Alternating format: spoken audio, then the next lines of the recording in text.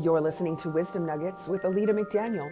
Today's topic, stop babying people. It's just bad for morale. A client sent me a text yesterday morning to ask for help. She was stuck in her family drama and trying to save everyone from feeling the pain, including herself. If you've ever been in this position, you know how it feels to be stuck in the middle and wanting it to all just blow over. Nothing to see here, folks. The conflict has been resolved. I repeat, the conflict has been resolved. You may now return back to your regularly scheduled activities. When I was a kid, I often thought it was my job to save people from their pain. Like it was somehow virtuous to take away the hurt and suffering one felt in a moment of conflict. It was my way of doing for them what I wished someone would do for me as a child going through trauma. And not until I became a coach did I understand the importance, absolute importance, of letting people sit in their shit without me trying to make it okay. See, I didn't realize that coming to the rescue was actually hindering others' ability to grow past the pain.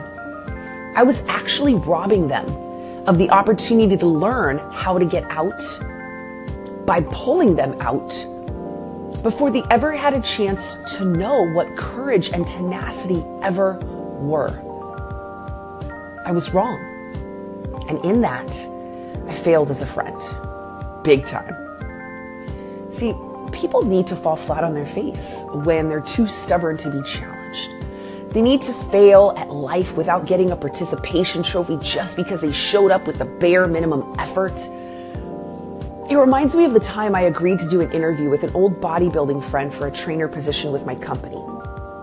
He showed up in sweats, hair looking like he just rolled out of bed. Now, I gave him the respect enough to say, look, man, I know we've been friends in the past, but you're coming to me in my place of business and you're showing me and yourself zero respect by showing up like this. I'm going to forget this happened and we'll reschedule for another day. And that day changed his life. He texted me later to thank me for giving him a second chance and for telling him the truth. Not everyone has the courage to say what's necessary to your face. And for what it's worth, the truth actually hurts when you need to hear it. And like I told my client yesterday morning, the discomfort that you're feeling is a lesson for you. And letting go of the need to control how others feel. Being strong and being a leader often means letting people hurt for the sake of learning the ultimate lesson in self-awareness, which is how to survive when times get tough. Now, you can teach a man or woman to fish, or you can give the man or woman a fish.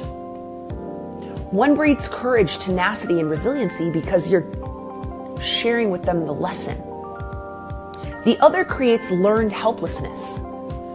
It's a conditioned belief or response, feeling that one is doomed to fail. They start believing that there's no real point in attempting excellence anyway, because everyone's always doing everything for them. There's no point. There's no purpose. So each will have two very different outcomes. It's leader versus feeder. And the choice is up to you.